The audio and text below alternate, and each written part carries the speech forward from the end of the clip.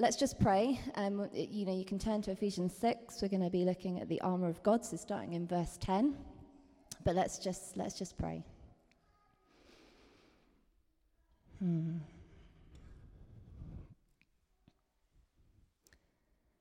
Lord, I thank you for what you are doing in our midst this morning. And Jesus, we just want to stay in that place, that sweet place. I thank you that there is so much truth in this book of Ephesians that we have taken hold of and that we have grasped. And as we look at this final passage, I just pray that you would continue to minister to our hearts, continue to speak truth into our hearts and into our minds, and continue to transform us more into your likeness, that we can be you to the world around us and we can be fully who you have made us and called us to be. In Jesus' name, amen. Great. So Gideon has very kindly got those slides up. So we're in Ephesians 6, verse 10. We're going to do right to the end. But I've broken it up into 3 sections that we're going to look at piece by piece. So we're going to start with the first 2 verses. It says, "Finally be strong in the Lord and in his mighty power. Put on the full armour of God so that you can take your stand against the devil's schemes. For our struggle is not against flesh and blood, but against the rulers, against the authorities, against the powers of this dark world, and against the spiritual forces of evil in the heavenly realms." Poof. It's a pretty big one. So in nearly every good story, there's an element of good versus evil, right? In all of our favourite films that we watch, we have the hero and the villain, we have the enemy and the goodie. And I was thinking about this. I was thinking about some of my favourite films where you see this in action. Tim referred to Lord of the Rings. I mean, classic. It's a great one. But I'm a bit of a Marvel girl myself. I kind of like a bit of Spider-Man. Who likes Spider-Man? I love Spider-Man. He is seriously cool superhero. Have you seen the modern film where he does this? And the thing comes out of his wrist, and he's able to swing between kind of the high-rise buildings in Manhattan. I mean, it's seriously cool. I would love to be able to do that. Just be able to stand at the top of the building and be able to swing between them. That would be awesome. Anyway, Spider-Man is obviously against the Green Goblin. That's his arch enemy. And he wins, of course. He defeats the evil one. But when we look at these images, just go on to the next one. Yep, that's them in battle. We think about a battle, we think about a battlefield, and we just think, of the blood and the gore. Even in this or in kind of, war movies, we think about the blood and the gore. We think about mass destruction.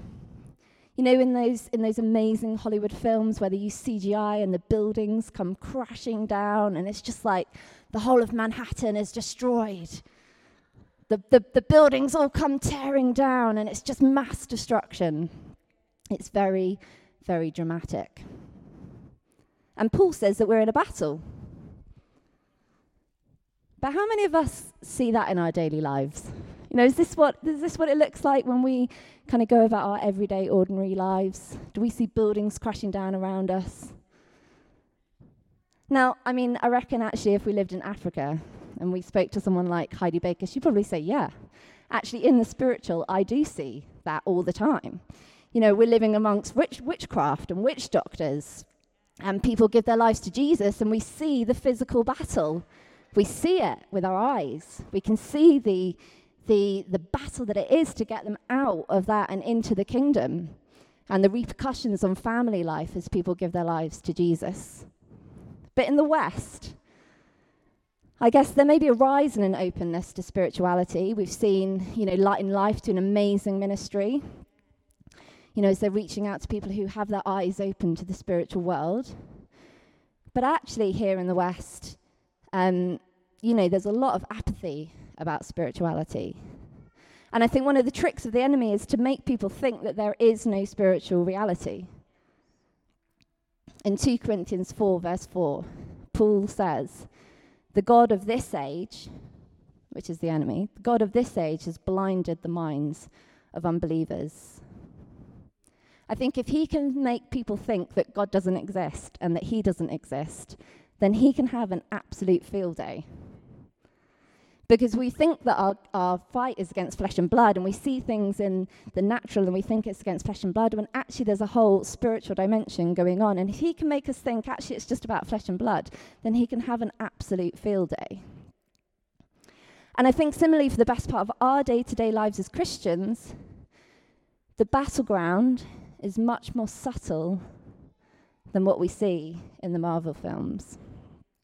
It's much more subtle. But the reality is, my friends, that the enemy is at work, and the more that we love God, and the more that we want to do things for his kingdom, and the more we advance his kingdom here on earth, the more the enemy will not like it. In John 12, Jesus calls the enemy the prince of this world.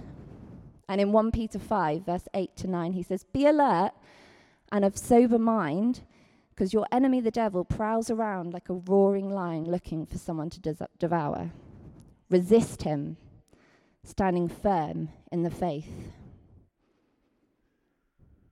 So, although we know that Christ ultimately defeated Satan, didn't he, on the cross, he has been ultimately defeated, and his days are numbered.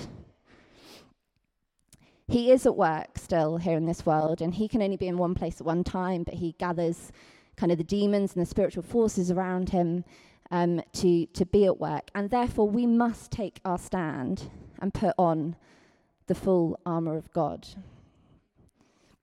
Now, I think, we can say these things and it can all seem a bit scary, can't it? But I want to say, and we're going to come back to this in a minute, that actually there is nothing to fear, because God has the authority. And we have the authority under Jesus, and we're going to come back to that. So although we start in that stark reality and that somber reality that we are in a battle, let us not fear. And let's take a look at the armor that God has given us so that we can be prepared. So verses 13 to 17. It says, "Therefore, put on the full armor of God, so that when the day of evil comes, you may be able to stand your ground. And after you have done everything to stand, stand firm then with the belt of truth buckled around your waist, with the breastplate of righteousness in place, and with your feet fitted with the readiness that comes from the gospel of peace. In addition to all of this, take up the shield of faith, with which you can extinguish all the flaming arrows of the evil one, and take the helmet of salvation and the sword of the Spirit, which is the word of God." That's some pretty cool armor, isn't it? And we're going to go through each of the pieces of the armor. We're going to look at them one by one and kind of work out what it is that they do for us and why we need to use them. But as I was praying, as I was asking God about this passage, I really felt like he spoke about two pieces of armor that we particularly really need to hear this morning as a congregation. And so I'm going to focus on two. I'm going to leave you lingering to see which one it is. But we're going to focus more on two. And we're just going to kind of delve into those a bit more. But we are going to look at each one. So, number one, gird your loins with truth. I just love this translation.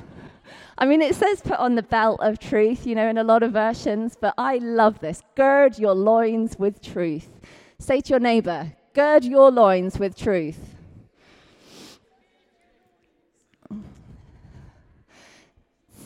So the phrase gird your loins comes from the Bible, and it means to prepare and strengthen yourself for what is to come.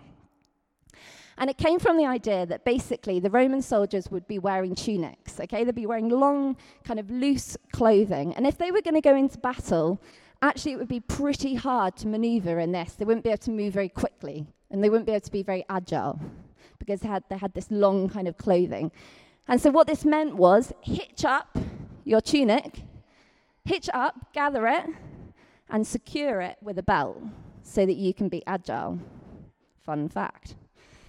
So the belt would be used basically as the first piece of armor that someone needed to put on before they put on the rest of the armor, to gather the tunic up, secure it round, and to hold it all together. And it would give them a sense of real security and agility. But the belt would also have a pocket, or like a part in it, that basically the sword could go in. And it would also have a bit where the identity papers, some would say the identity papers can be held as well. And we all know the sword of the Spirit. We're going to come to it in a bit. But what is this? The Spirit of truth, yeah?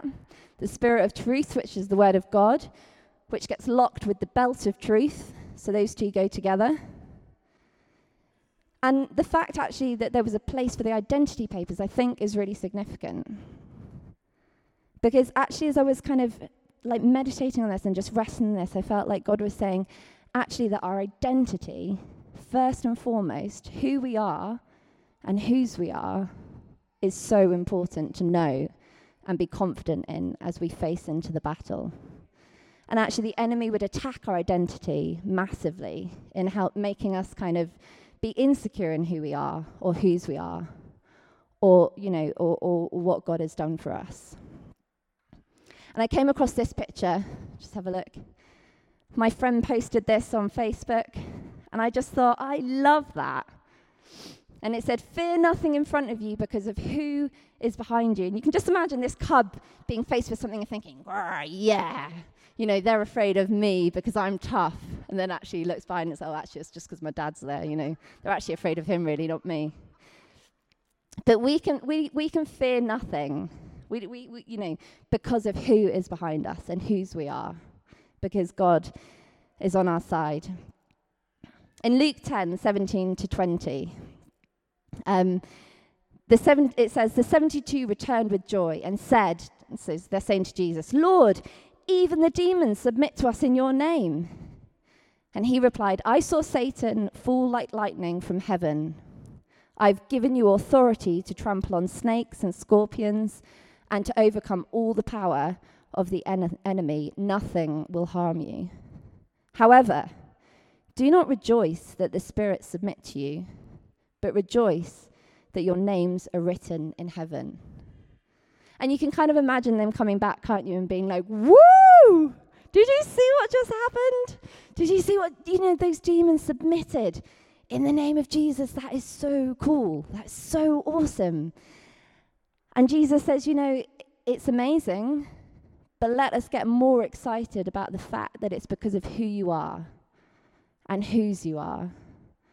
It's because we belong to God, and actually we have the authority in him because we are his sons and daughters. So the because of who you are always comes first. And if we forget it, if we forget what our identity is, and we try and do things on our own strength, actually we're just going to completely be wiped out. And so the first one, the belt of truth that goes on before anything else, that is the truth of our identity in him, is so important. When I was younger, I used to actually get really, really scared. I used to get really scared of the dark. But I also used to get quite scared because I'd be in places or spaces, and it would be like I'd actually sense kind of what was, I'd sense some evil or some darkness, yeah? And when I was young, I really didn't know what to do with that because I could sense it, I could feel it, and I was just terrified. I was petrified of it. And it wasn't really until I understood the authority that I had in Jesus that I thought, actually, he says, you don't have to fear, nothing can harm you because you have the authority in Jesus. And so that's really important that we take hold of. So that's gird your loins. Actually, I reckon that would be really good in a Scottish accent, wouldn't it? Who has a Scot? Go on. I want to hear it. Gird your loins. Oh, yes. Your beauty. Love it. Okay, so we're going to go on to the second one. The breastplate of righteousness. Okay, say to your neighbor, put on the breastplate of righteousness. So the breastplate basically covered a soldier's heart and other really vital organs. You know that it goes here, so it covers the heart and all the really other vital organs. And when I was studying anatomy, before I learned how to do massage, Who knew that? Fun fact. I can do massage. Now I'm going to be getting like all of these requests. But when I was doing anatomy, had to learn about the heart. I mean, you kind of learn all the basic stuff as well as some of the more complicated stuff. But the heart, as we know, is a muscle, and it's about the size of a fist. And every day, your heart beats around 100,000 times. Amazing, right? 100,000 times. Now, we're not aware of it. It just happens in our subconscious. But that's what the heart does. And it's the most vital organ in our body because physically it pumps blood around the body, and in that it transports the oxygen and the nutrients to the cells throughout our body. And then it takes the waste away and gets rid of that as well. And so I was thinking, okay, that's what physically what the heart does, and it's really important, and that's probably why we need to really protect it, in battle, because obviously you get jabbed and you get killed straight away. But as I was thinking about it, I was thinking there's so much more to the heart than this just, that it just pumps blood around the body. You think about all the phrases. I was like listing all the phrases that I could think of where we use the word heart. It says, we ask whether someone has their heart in the right place. We're not meaning, do they have it on the left-hand side of the body? Is it in the right place? Or is it here in the knee? Because that's in the wrong place. We don't mean that when we say whether someone has their heart in the right place. We mean, are their intentions good? Or we say, wow, so-and-so has really had a change in heart, haven't they? Have they had a heart transplant? Oh, no, obviously that's not what we mean. We mean, that, they've actually changed their mind. They've had a change of heart. I listed them: to have your heart set against something, to have your heart set on something, to not have your heart in something, to lose heart, to take something to heart, to pour your heart out, to tug at someone's heartstrings, to wear your heart on your sleeve, and to have a heavy heart. That's just a few phrases, isn't it, where we talk about the heart. And we're not meaning the heart that pumps the blood around the body. We're meaning so much more of who we are. And I was really thinking about the heart, and I was thinking, this is a really, really important piece of armor that we need to wear. Because, prior to the advancements in science, when we knew that the emotions actually are in our brain, they're in our mind, they're not in our heart, people thought that they were in the heart. And why did they think they were in the heart? Because actually, when things happen, we actually can feel like we've got a heavy heart, can't we? It can feel really heavy. And it's because we're all kind of, linked up, and things actually happen physiologically that actually mean that it pumps things it pumps adrenaline to the heart. And actually, we can carry these things in our heart. And it's not just feelings. I was thinking, where do I think maybe my hopes and my dreams are stored? I feel like they're in my heart. Yeah? Where do I hold the relationships in my life? I feel like I hold them in my heart. I give my heart to people. Where do I hold my identity? I kind of feel like part of my identity is stored there in my heart. My desires. So many things that you could talk about, it feels like they are stored in the heart. And so although we know that the heart only has 4 chambers, actually, as I was thinking about the heart, I felt like God gave me the picture of, next one, Gideon. Who knows where that is? Who knows what that is? Downton Abbey, yeah. I thought, I had a picture of a mansion, and I thought, what's the coolest mansion? Actually, people probably love Downton Abbey. I'll get a picture of Downton Abbey up. But I had this picture of the heart, this heart as a mansion. And mansions have many, many, many rooms, don't they? They have wings and they have many rooms. And I felt like actually some of these things that we're talking about, the hopes and the dreams, all of the relationships in our lives, imagine them as rooms in our heart. Imagine them as rooms in a mansion. Now, some of these rooms in this mansion are public rooms. Anyone can walk around and go there. They can be in the lobby and they can be in the lounge. They kind of access all areas. And I think these are the things in our heart which are pretty public. They're on display. People can see, who you've given your heart to. You get married, and so people see that that's a key relationship in your life. And and some of your hopes and dreams are public. You're kind of walking out your hopes and dreams. But then I felt God also say that actually there are some rooms in our heart that are pretty private. Actually, sometimes we have some hopes and desires that we don't share with anyone except God. Or maybe we just share with one other person that we really trust and that we really know. And maybe some things in our relationships are more private than others. And so there are some rooms that are kind of more private suites. There are some rooms that are more public suites, but they're all stored there in our heart. Now, I want us to think about what happens when we have negative experiences in relation to these things in our heart. Let's have a think about hopes and dreams. What happens when we don't see those be fulfilled? Or we wait on them for a really, really long time, and then, we're still waiting to see that thing happen. I think that sometimes we can feel this sense of disappointment, and it affects our heart, doesn't it?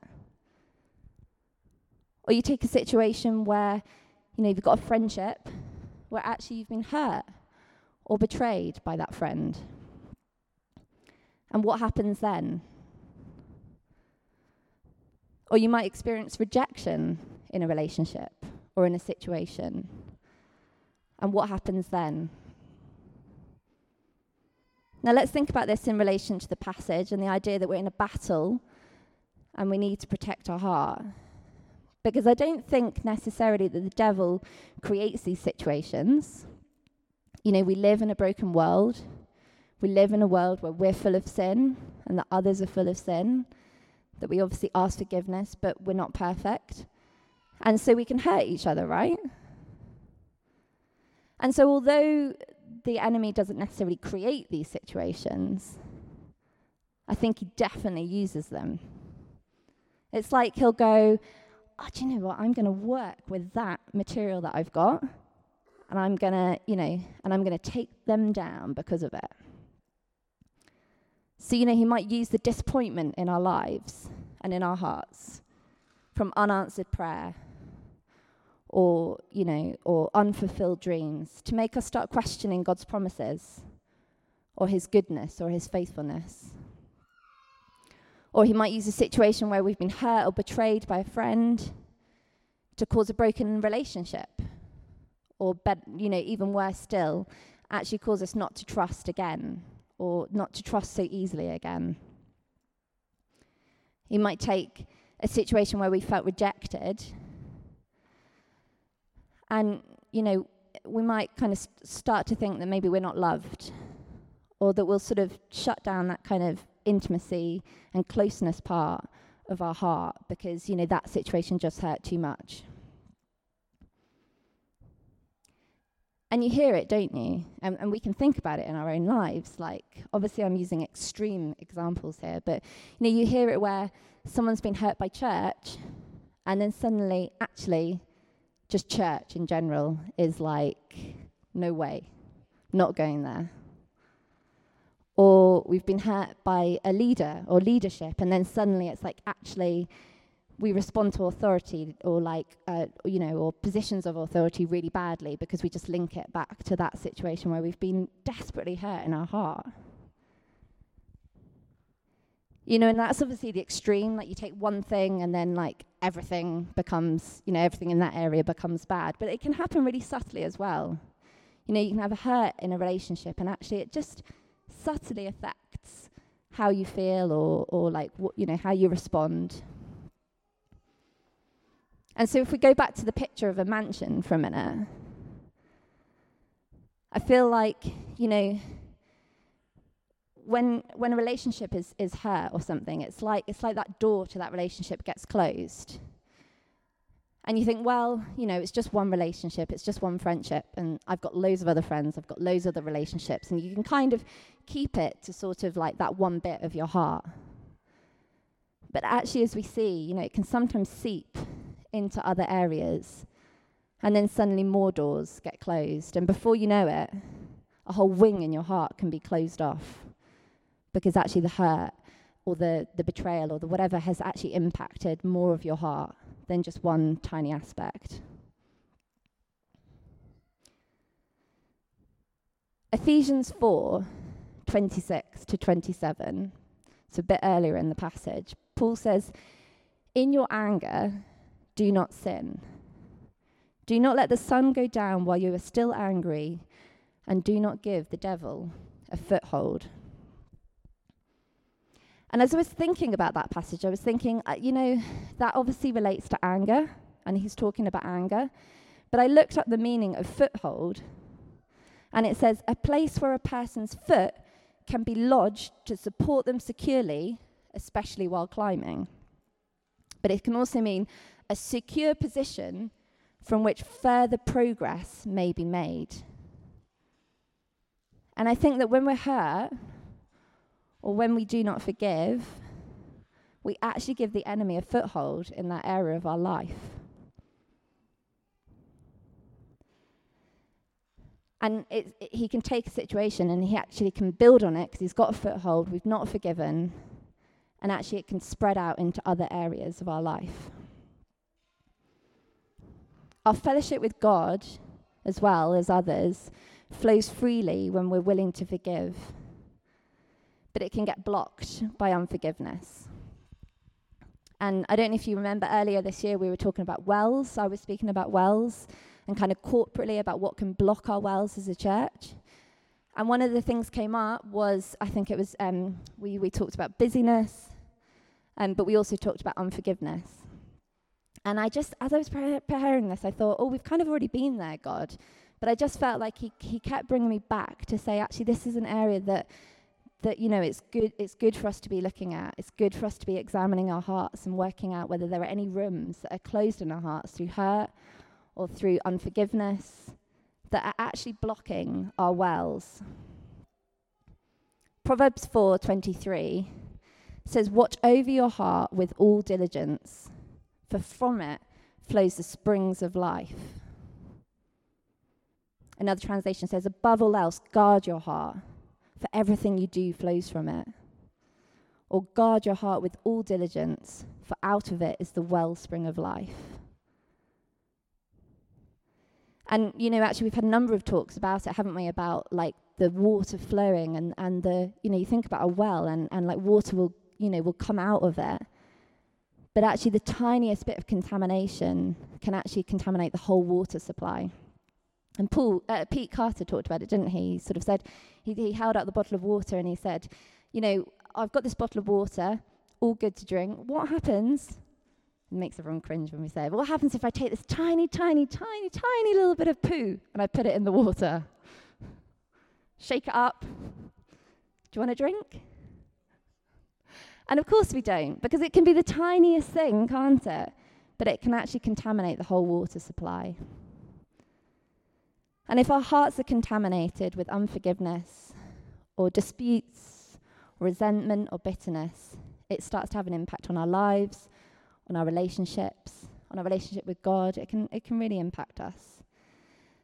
And so I know we spent most of the time here on the heart, but I feel like it's really important. And I just feel like God is saying we need to have short accounts with our hearts. If something creeps in, we need to forgive quickly. If something hurts us, we need to be ready to kind of deal with it and respond and bring it to God. Because actually we all want healthy hearts. And we want our hearts to flow with life. And we want this well and the wellspring of life to just flow freely. And so we just say, Holy Spirit, search our hearts and point out anything in us that might be holding us back. Because he wants to set us free. As much as anything, he actually just wants to set us free. So that's the heart. Okay, we're going to whiz through the next few. Okay, so the feet fitted with the readiness that comes from the gospel of peace. Say, have your feet fitted with the gospel of peace. Say that to your neighbour. The feet fitted with the gospel of peace. Now, I'm not going to spend a long time on this because we haven't got loads of time. But the main thing that I took away from this is I was looking at the shoes that the soldiers wore, Roman soldiers wore, was that they were a bit like shoes that if you do any athletics or if you play football. How many footballers do we have in the room? I know we have a lot of footballers in Hope. The shoes that you wear for sport are shoes that have like either spikes or what they call cleats, aren't they, on the bottom of shoes. And what's the reason we have those? They're actually really to stop us from like sliding around. Yeah. So if you're playing football, you still want to slide on the grass. If you're doing athletics, you want to be able to like get a really good grip on the track. Thank you, on the track, so that you can go as fast as you can. You can be as effective as you can. And with these, there's something about having your feet firm on the ground. So you dig your feet in.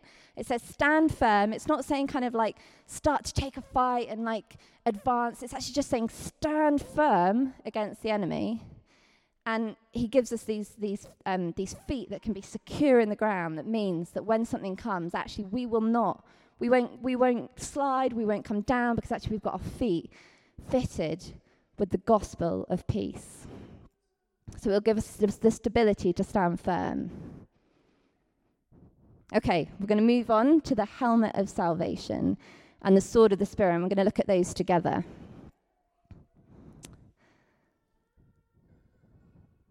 So the thing about the helmet that the soldiers wore was obviously it protected the whole of the head, but it also came down, and there would often be bits over here to protect the ears. And it would be really solid, and it would be really secure.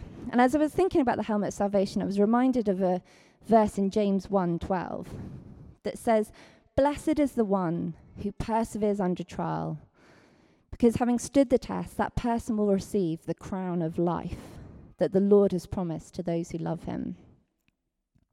Isn't that a beautiful image of the crown of life that will be put upon our head, that he promises to those who love him? And we wear that crown of salvation. When we give our lives to Jesus, we wear that crown of salvation. But there is something about the need for a helmet over that crown, because I really believe that the mind is a battleground for the enemy. And actually, as I was thinking about it, I was thinking there are some people here in this room for whom the mind really is a battleground. And the enemy knows it, and the enemy plays to it. And so for some of us, it's just patterns of negative thinking. I was thinking it's funny how you can get into patterns of negative thinking, right? It's like if I get out of bed in the morning and I think, oh, this is going to be a bad day. And then you get up and you've kind of got in that in your mind. You think this is going to be a really bad day. And then you go down and you burn the toast and you think, this is really going to be a bad day. Then you burn the toast, and then you kind of take it out on your husband, even though he didn't have anything to do with the toast. He's just standing there, and he's got, just got it in. He's standing in the crossfire. And you're like, this is going to be I knew this was going to be a really bad day. And you go into work, and actually it kind of becomes a self-fulfilling prophecy, doesn't it? Because you've kind of started in your mind, actually, this is just going to be a bad day. And you think, actually, if you did that every single morning, if you woke up and the first thing you thought was, this is going to be a bad day, you're going to have a lot of bad days. Because actually, you start to think about something and it becomes a pattern. The opposite, a bit of a funny one, although not good for my health. Funnily, at 2:00 in the afternoon, I used to think, really, really want a chocolate bar. And then the next day at 2:00, I found that I thought, I really want a chocolate bar. And it actually just became a habit that every single day at 2:00, I thought, oh yeah, I really fancy a chocolate bar. I had to break that negative mindset in my mind. Had to break it. No, I mean, but I am being serious. Like, actually, if we start to kind of allow negative thinking or negative thought patterns into our lives, actually they're quite difficult to break. And yet actually Jesus can break them. He can break them. And we looked a couple of weeks ago when I was preaching about how Romans talks about the renewing of our mind and how God can renew our minds. And so that's about kind of negative thinking. But I also felt like God was speaking about how actually lies can be really used as a strategy by the enemy to really take us down.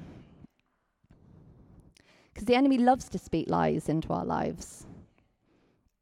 Chris Valentin told a story once of how he once saw, because he's a seer, so he then there was a whole period in his life where he saw a lot of spiritual stuff going on, and he walked into a restaurant one day or something, and he looked at a couple sitting at a table, and he actually saw a demon go and sit at the side of someone's head and say, "She hates your guts." And then he went over to the woman and he whispered in their ear and said, "He thinks you're ugly." And then he just stood back and just saw this couple just argue, using those lies that they'd heard from the enemy. And whether it's a lie that we've struggled with because of experiences that we've explored in the heart, we have bad experiences and then lies can come in and we can believe lies. Or it's a lie that we can believe just when we're feeling a bit tired or vulnerable. Or it's a lie that maybe actually we just haven't even realized that we're believing a lie, but it's just this thing that we have in our lives that we haven't combated with the truth.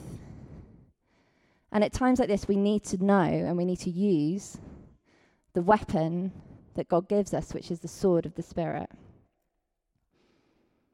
Now, when you think about sword, you might think of this like massive wielding sword that you can kind of wave around. But actually, the Roman soldier's sword was actually very small. It was kind of like a dagger. But it was razor sharp. And because it was small, they could like get it out really quickly. And they could use it really, really quickly in battle. And so actually it meant that it was one of the weapons that people, made them as a Roman kind of armory, like really formidable. It's just like, whoa, they've got something they can use really quickly. It's really agile. They can get it out in kind of battle when they need it, and it will do the job, but it's quick and easy to use. And we need to use the word of God like this. We need to have scripture at the tip of our tongues so that when a lie comes in, we can just bat it off and combat it with the truth. But we have to know our scripture to be able to do that. If you've been in situations where someone's been talking to you about a situation that's difficult, and actually you can just bring to mind some scripture that's like, actually, do you remember God says this? You're worried about provision or there not being enough. And actually God says, that he will provide and that we do not have to worry about a thing because he clothes the sparrows and the lilies of the field. And how much more does God love you that he will give to you? We need to know our scriptures to be able to be quick to recognize a lie and then to be quick to combat that lie with the truth. And we can do that for each other, can't we, as well? We don't just have to. So it was interesting because I hadn't heard it anywhere else, but I did hear some teaching about how the sword, the dagger, is obviously a weapon, but apparently could also be used to pick out the fiery arrows. So you could use it to actually like pick out the arrow and get rid of it. And it's like we do need to use the word of God like that, don't we? When an arrow comes, we need to pick it out and flick it off. And we can do that for each other. So we're going to finish up now just with the shield of faith. And this, again, comes back to actually that we're called to wear the armor ourselves and use it to kind of do it individually for ourselves. Actually, we can help each other because in a battle, you're not just there on your own, are you? You're part of an army. You're part of an army. And you work together. And the shield of faith, you might think of a shield and you might think a small round shield, but actually these shields were absolutely massive. They were 1.2 meters high and about 3/4 of a meter wide. So they absolutely covered a massive chunk of your body. And so, when we think about the shield of faith and our faith protecting us, we can actually think, it will cover all of us. And just if you just scroll on to the next. But the shield could be used like this. for the Roman army, the shields would actually interlock and they'd be able to form this tortoise formation. So that when they were advancing, and they were advancing together, actually they were completely covered because their shields would interlock together. And I think this is a beautiful image of the fact that actually we are family. We're community. We're a community of believers. And when one of us is down, the others of us can help to protect and to shield them from things that kind of the enemy might be wanting to do in their lives. And it's a really beautiful image of the fact that actually, you know, we can be together. And so as we close, we're just going to look at the final bit of Ephesians. So we've looked at that we're in a spiritual battle. Paul tells us that. He tells us the armor that we need to put on and that we need to stand firm in, that God equips us with those things to be able to stand firm. And he closes by saying, and pray in the Spirit on all occasions, with all kinds of prayers and requests. With this in mind, be alert and always keep on praying for all the Lord's people. And so I just want to close this morning just with a petition to you.